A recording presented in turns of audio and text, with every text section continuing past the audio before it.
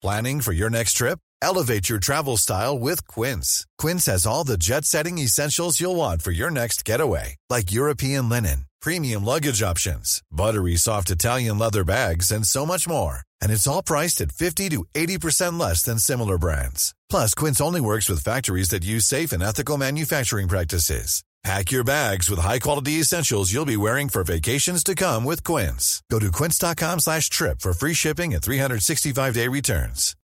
Life is full of what-ifs. Some awesome, like what if AI could fold your laundry? And some, well, less awesome, like what if you have unexpected medical costs? United Healthcare can help get you covered with Health Protector Guard fixed indemnity insurance plans. They supplement your primary plan to help you manage out-of-pocket costs. No deductibles, no enrollment periods, and especially no more what-ifs. Visit uh1.com to find the Health Protector Guard plan for you. Hello, fellow time travellers. To see me in the flesh and get your hands on exclusive blasts of history and commentary, sign up to my Neil Oliver Patreon site. Every week there's new, thought-provoking videos and much more besides. It's Neil Oliver on Patreon, and it would be great to see you there. In the meantime, here's the next episode of my love letter to the British Isles. Cue the music.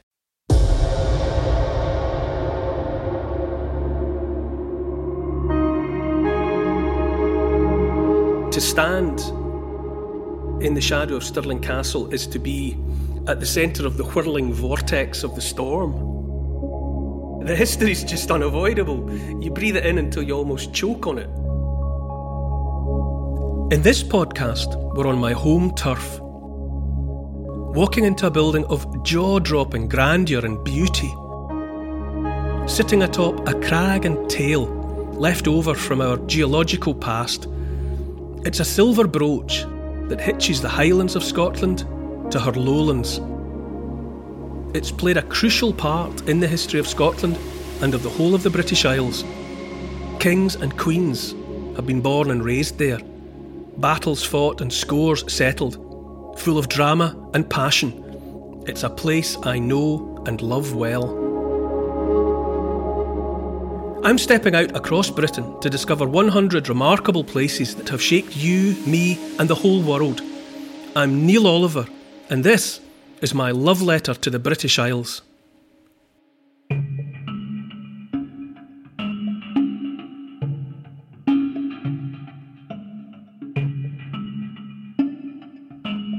Hi Neil. Last week we followed the money together and glimpsed the great wealth and power that flowed through the Hanseatic League. Where are we this week? If I ever need to be reminded of the deep roots that history has in the British Isles, how its tendrils snake underneath the ground we all live on, I come to what I regard as, well, one of my personal touchstones. A place that was already well trodden by our ancestors when the Roman road builders turned up. It's the mesmerising Stirling Castle.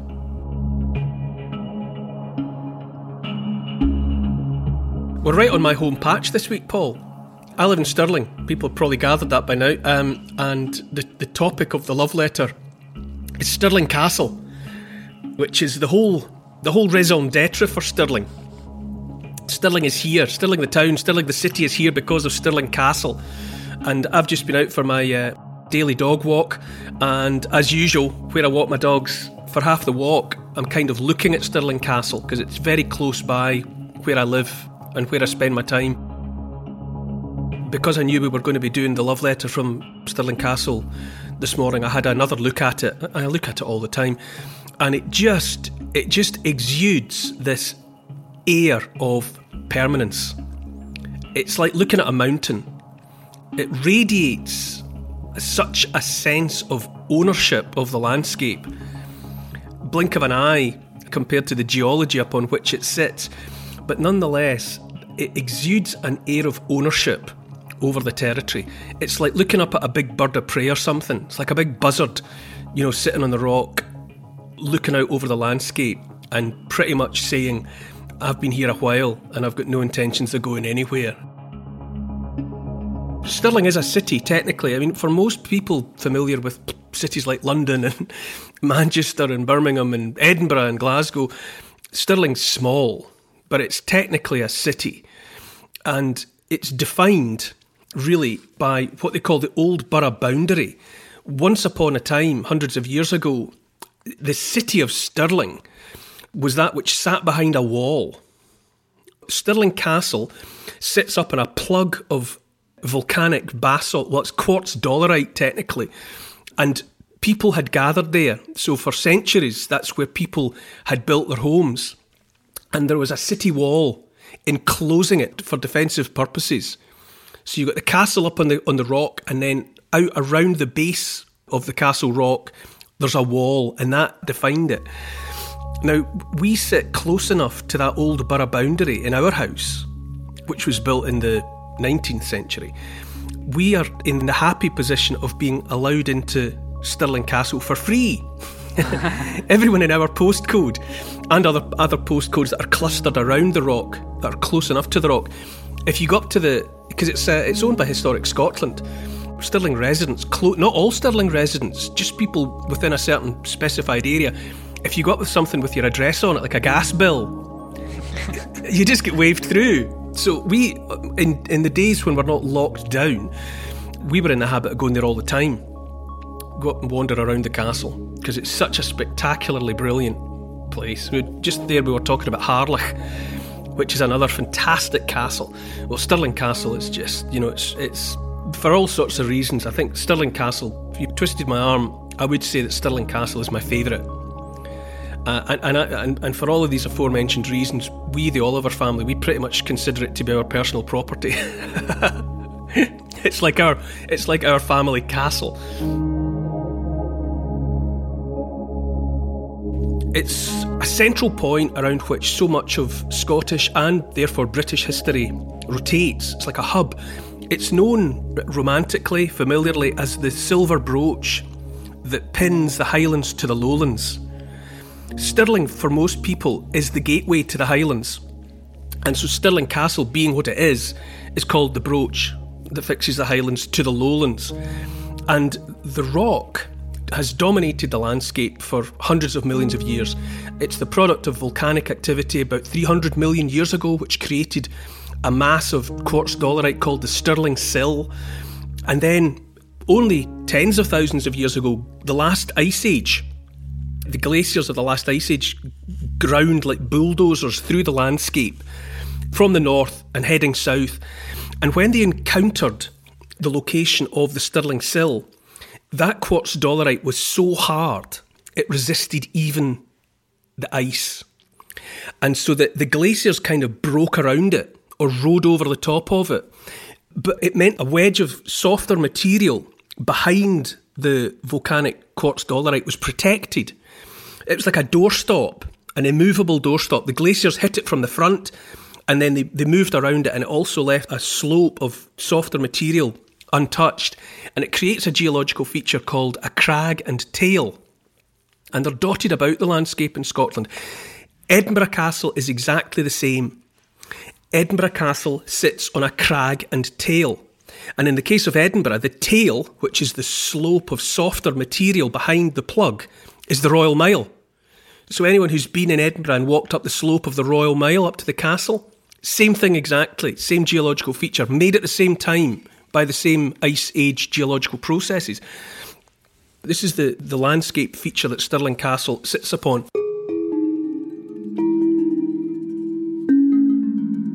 For the longest time, right up into the modern era, the middle kind of waistband of Scotland, there was only about 9 miles or so, 4.5 miles either side of Stirling Castle Rock, that was dry, reliable dry ground all year round. If you went further east and west, it deteriorated into marshy morass, ground that was too soft. If you were going to move, say, lots of cattle or sheep, or indeed an army of men, north and south, you would have headed for Stirling Castle and Stirling Rock because it defined the area that was firm underfoot all year round. And that meant that Stirling was always a focal point in Scottish history, because if you held Stirling Rock, then you dominated the sort of main motorway for people moving north and south through the landscape. So it was always important. And it's been fortified for the longest time. There's a Roman road that comes to Stirling from the south. You and I know it. We've mentioned it before. We've excavated there, you and I, when we were doing the Battle of Bannockburn many years ago, looking for traces. And we found the Roman road, and it's pointed right at the castle. The Romans built that a couple of thousand years ago. As far as we can tell, they didn't bother to put a castle or a fort on the rock. Maybe they did, and no trace survives or no trace has been found, but it would appear that they didn't bother to do that, although they did build a road pointed right at it for moving north into Scotland. The first person to build a castle on top of the rock was, as far as we can tell, was Malcolm Canmore. That's the King Malcolm Canmore. Now, that's the same King Malcolm that, for fans of Shakespeare, he's the one that kills Macbeth in revenge for Macbeth killing his father Duncan. So it's Malcolm Canmore, in the 11th century, built the first fortification on top of the rock. Canmore means big head. Malcolm Big Head. Do we know what it would have looked like? As is always the case, it would have been a timber fortification to begin with. Maybe heaped earth to create a level surface, and then a timber palisade, and then a timber building within. But it was occupied and used ever after. So from the time of Malcolm Canmore, there was always something up there. And gradually what had been timber was replaced with stone. You know, once the technology and the need and the manpower was available. So the first thing that was there, the first structure, the first defensive feature would have been timber. So that it's been there for the longest time. It's been there for a 1,000 years. And because it's been there so long, it has become, as I say, this central point around which so much of Scottish history revolves.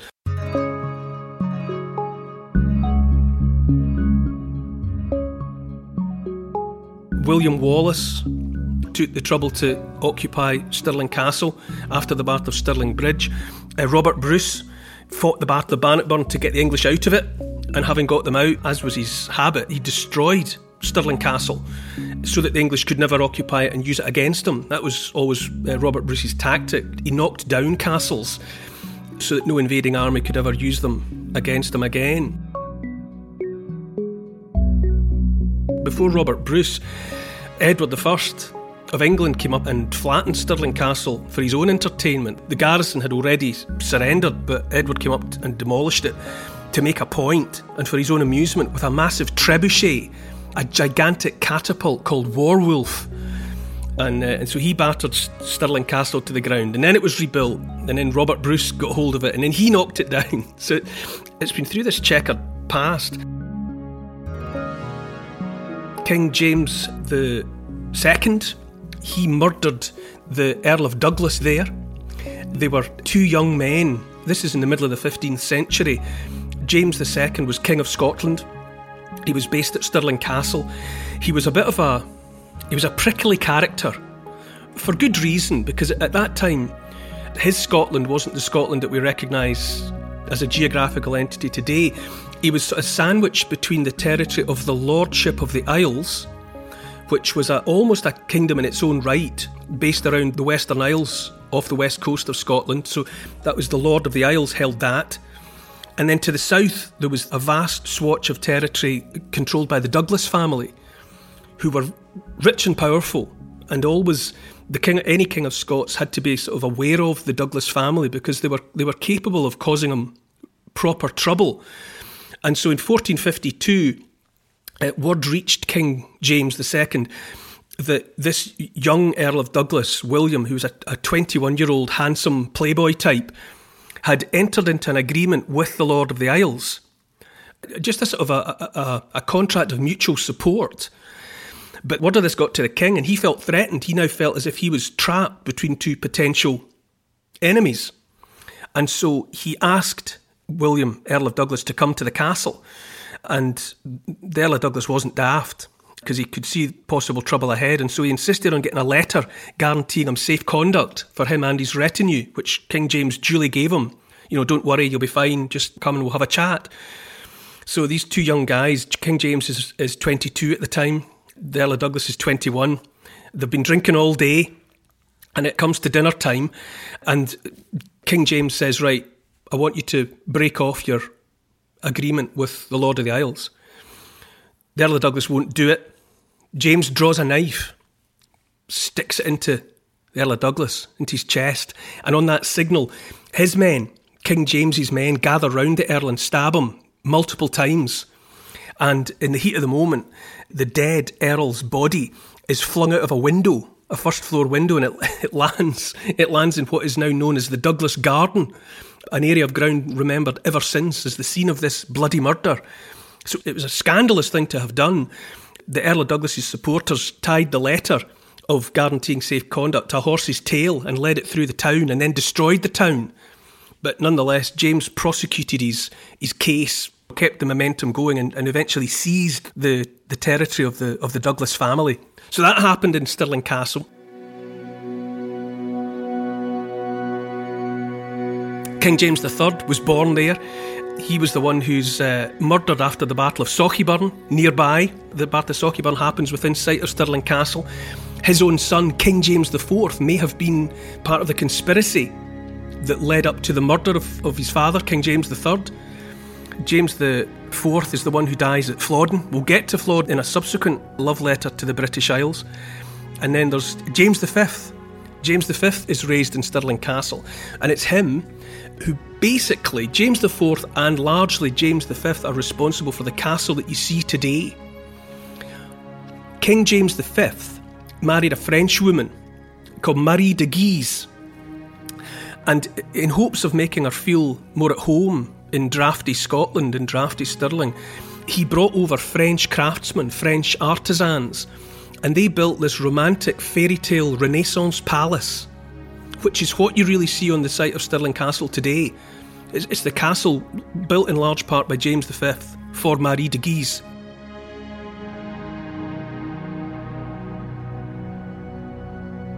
What year was that? Well, it straddles the end of the 15th century, start of the 16th century. One of the buildings that's created there is the Great Hall of Stirling Castle, which, if people come up and see it today, that's the one that you see from a distance. It's clad on the outside with what's called harl, Harl, which is like a goldish, yellowish lime wash. It glows from a distance. Once upon a time, the whole castle would have been painted in this golden colour, so it would have been highly visible from miles away. So James V was responsible for much of what is there today for Marie de Guise. Where we live in Stirling, which is in the shadow of the castle really, there are fruit trees in a lot of the gardens, plum trees in particular. And legend has it that they're the arboreal descendants of plum trees and other fruit trees that were planted in the time of James V, because he wanted Marie de Guise to have access to plums and other foodstuffs that she might enjoy. So we've had plum trees in gardens that we've lived in Stirling, and they're dotted around the landscape. Marie de Guise and James V were the parents of Mary Queen of Scots. Now everyone's heard of Mary Queen of Scots, and she's got many connections to Stirling and to the castle, but when she was just a little girl, like a toddler, Henry VIII was King of England at the time, and he wanted little Mary, 4 or 5 years old, to marry his son, who was also just a little boy, Edward, Prince Edward. But Scotland wouldn't give her up, and instead the Scots hid Mary all around Scotland, and one of the places they hid her was in Stirling Castle. Henry then conducted what's remembered as the rough wooing. He sent soldiers up to rough up Scotland to try and force Scotland to surrender the little princess. There was murder and there was rape and there was burning, but the Scots wouldn't surrender her. And for a while she was in Stirling Castle, and if you go up onto the highest battlements of the castle, there's like a little porthole, a little circular window cut through the highest stone battlements. It's at knee height, really. You have to look down to see it. And it was put in place, it was cut by masons during the time of little Mary Queen of Scots, so that she could look out over her kingdom without the possibility of her bright red hair being spotted by anyone in the grounds below. For example, any of Henry VIII's spies, if they had seen a little girl being held up over the castle battlements, they would have known it was Mary. So they created this little porthole for her to look out at. And then, of course, when she's 5, Mary's spirited away to France, where she's She eventually marries the Dauphin and becomes the Queen of France, and Mary's life starts to unfold from that point. So there's just this enormous amount of Scottish history dotted around. When Mary comes back as an adult, she's the Queen of Scotland. She's been Queen of France, now she's Queen of Scots. She's a very desirable wife for the crowned heads of Europe. If they can get access to Mary, they've got access to sort of dynastic dynamite. But Mary, in due course, marries Darnley, who's one of the Lennox Stuarts. He's part of the Stuart contingent of Scottish nobility. And they have a son who becomes King James VI, who becomes James I of England on the death of Elizabeth I. James VI of Scotland, and at the same time James I of England, he becomes for the first time the king of the combined thrones. But he's christened in the Chapel Royal inside Stirling Castle. Now, Mary's a Catholic. Scotland by that time was a Protestant country, and she insisted on his christening being under Catholic rites. So he was given a Catholic christening. It was a very grand affair. It was the very first fireworks display in Scotland. It happened over Stirling Castle because it was part of the celebrations of the christening of the little prince. The priest conducting his christening ought by tradition to have spat into the baby's mouth. That was part of the tradition, but Mary forbade it, and it didn't happen. But nonetheless, it was a full Catholic ceremony. So you get a sense that Stirling Castle and Scottish history are woven so tightly together.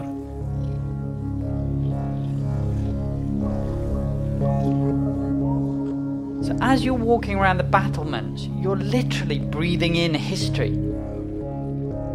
Yeah, I mean, if you stand up on the esplanade of Stirling Castle, you're looking out over iconic Scottish scenery. I mean, for one thing, you're looking towards another crag and tail, which is called Abbey Craig, and it's the site nowadays of the Wallace Monument, which is a great needle of pale stone, a great tower that commemorates William Wallace. It's the National Wallace Monument. Then there are the hills behind. There's the River Forth, which winds lazily through the landscape there. And you're looking out over some of the most iconic Scottish scenery. The battlefield of Sauchieburn is down there. The Battle of Stirling Bridge is down there. The Battle of Bannockburn is down there. The Battle of Sheriffmuir, which is one of the battles of the Jacobite rebellions, is within sight of Stirling Castle. Stirling is a corruption of a Gaelic word that means the place of strife. So many were the battles that were fought in the shadows of Stirling Castle that Stirling takes on the name Thrulia, which is the place of strife. For anyone who's interested in Scottish history, really if you're interested in British history, to stand in the shadow of Stirling Castle is to be at the centre of the whirling vortex of the storm.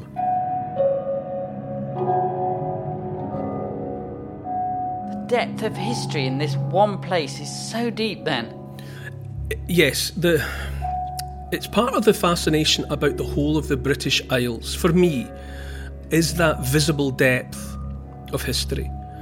Scotland and England are very old countries.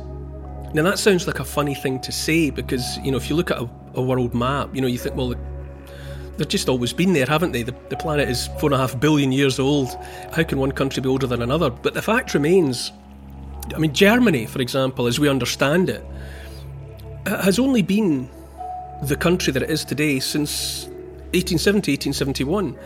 Italy wasn't pulled together into the geographical entity that we all know as Italy until about the same time. And other European countries that people fly in and out of today are similarly recent by comparison. There's been an entity calling itself and understanding itself as Scotland for 1,000 years. And likewise an England and a Wales. The countries of the long island of Britain have had an understanding of themselves as places on the world stage for 1,000 years. And that's just the human history. That's just a fraction of the human history, that 1,000 years. And it's made all the more intoxicating in a place like Stirling because you've got this 1,000-year-old castle this structure that's not much younger than Scotland itself, but it's sat upon an iconic rock that was forged 300 million years ago under the Earth's surface. It was only revealed by the subsequent ice ages. There is an unmistakable, palpable sensation to be had from being on a fortification that has roots that are 1,000 years deep, sat upon a geological feature that's 300 million years old, and it reigns supreme over a landscape that is peppered with yet more of the relatively recent human history of Scotland and of Britain. And if you're someone like me who gets something from being somewhere that things happened, Stirling Castle's among the places that are as good as that sensation ever gets. You stand there and and from Stirling Castle you can sally forth and you can go to the battlefield of Bannockburn. You can go to nearby Cambuskenneth Abbey, which we've talked about. And that abbey is why Abbey Craig is called Abbey Craig. That crag and tail that's got the Wallace National Monument on it is in honour of the abbey at Cambuskenneth. And Cambuskenneth is the safe place of Kenneth. He's another king who fights a battle that's commemorated. And when you stand on the esplanade at Stirling Castle, you're looking out at all of that. You can sort of reach out and touch it almost. And so for people that are interested in making a pilgrimage to places in the landscape where history happened, well, it's so thick around Stirling Castle you have to sort of bat it away from your face, like midges. The history's just unavoidable. You breathe it in until you almost choke on it.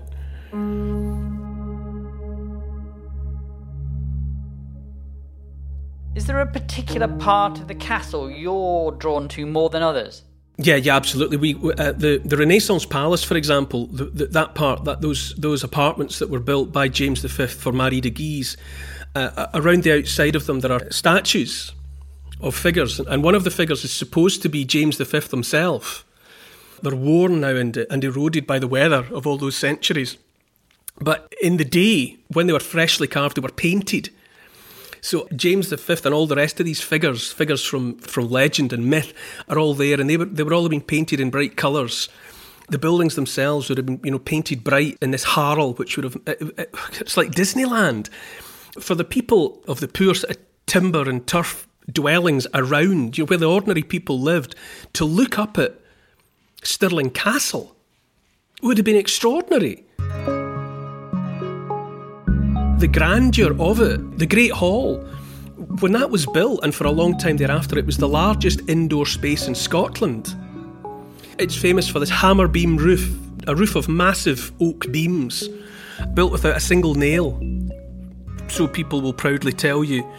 For a long time, Stirling Castle was the regimental headquarters of the Argyll and Sutherland Highlanders, a regiment of the British Army, and they were there for the longest time, and they had the inside of the Great Hall was part of where they had their accommodations. But then when they moved out, it was all restored, and it's now back to looking exactly as it would have done during the time of King James. And the royal apartments, likewise, they were the subject about 10 or 11 years ago of a massive refurbishment costing tens of millions of pounds. More French artisans were brought over to do the carpentry and to do everything properly the way it had been done originally. So it's now back to all these bright living colours. So in many ways it's not like visiting an old place. It's by no stretch of the imagination like a ruin. It's a building that has been brought back to the life it would have known in the 16th century. So the walls are brightly painted and the ceilings are brightly painted, and there's furniture. There's 4-poster beds, and there's chests of drawers, and there's all the soft furnishings and tapestries that would have been there at the time. So to go there now is to step back into that 15th, 16th century world. I mean, when you say what are my favourite places, you walk into a courtyard.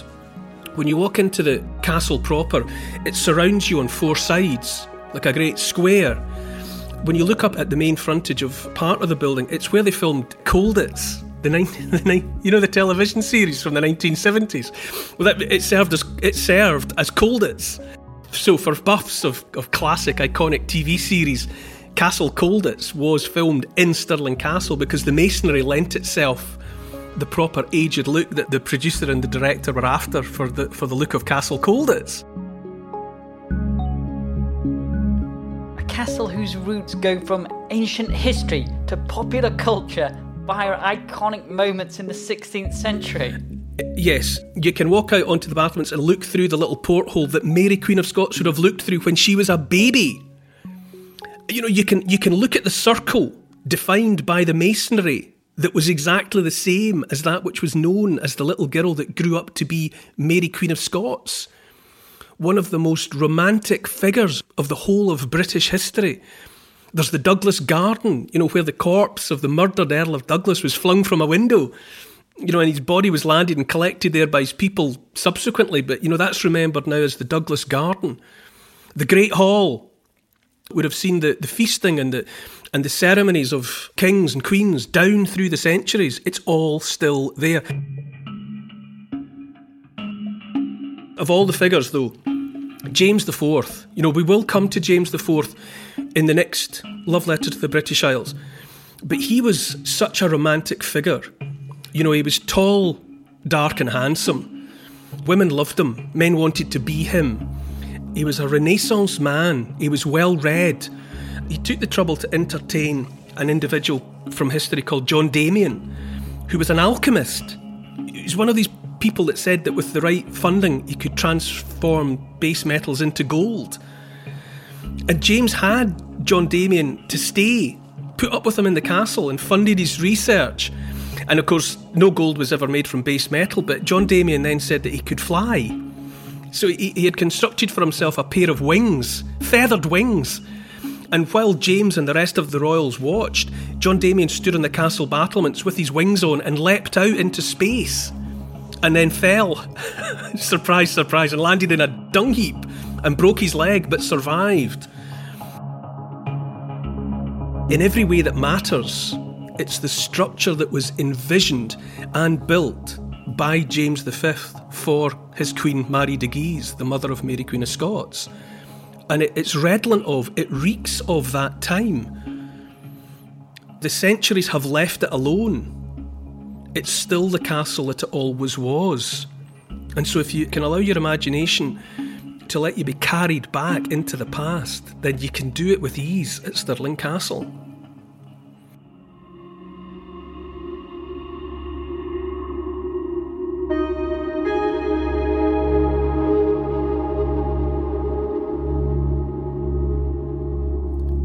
The Old Alliance drawing a nation to arms. A husband locked in mortal combat with his wife's brother. An experienced commander, old and toughened by years of war. A Renaissance king. Formidable pikes, cannon fire, slaughter, and an arrow to the face. A mighty army and its leaders cut down. A nation diminished. Next time in my love letter to the British Isles. To help support this podcast, which is and always will be free, and to get access to new and exclusive history and comment videos every week, sign up to my Neil Oliver Patreon site. It would be great to see you there. Check out the Instagram account called Neil Oliver Love Letter. And please write a review of this week's podcast and share it with your friends. For further reading about these favourite destinations of mine, you could try my book. It's called The Story of the British Isles in 100 Places, and it's published by Transworld. Neil Oliver's Love Letter to the British Isles is produced by Paul Ratcliffe and Neil Oliver for Fat Belly Films. Music is by Malcolm Goldie. The social media producer is Oscar CFR. Additional research is by Evie, Lucian, Archie and Teddy. Finance is by Catherine and Trudy. Post-production is by Althorpe Studios. And the graphics are by Paul Plowman. And special thanks to the people across history who have made and continue to make these isles such an incredible place. This has been an FBF Podcasts production.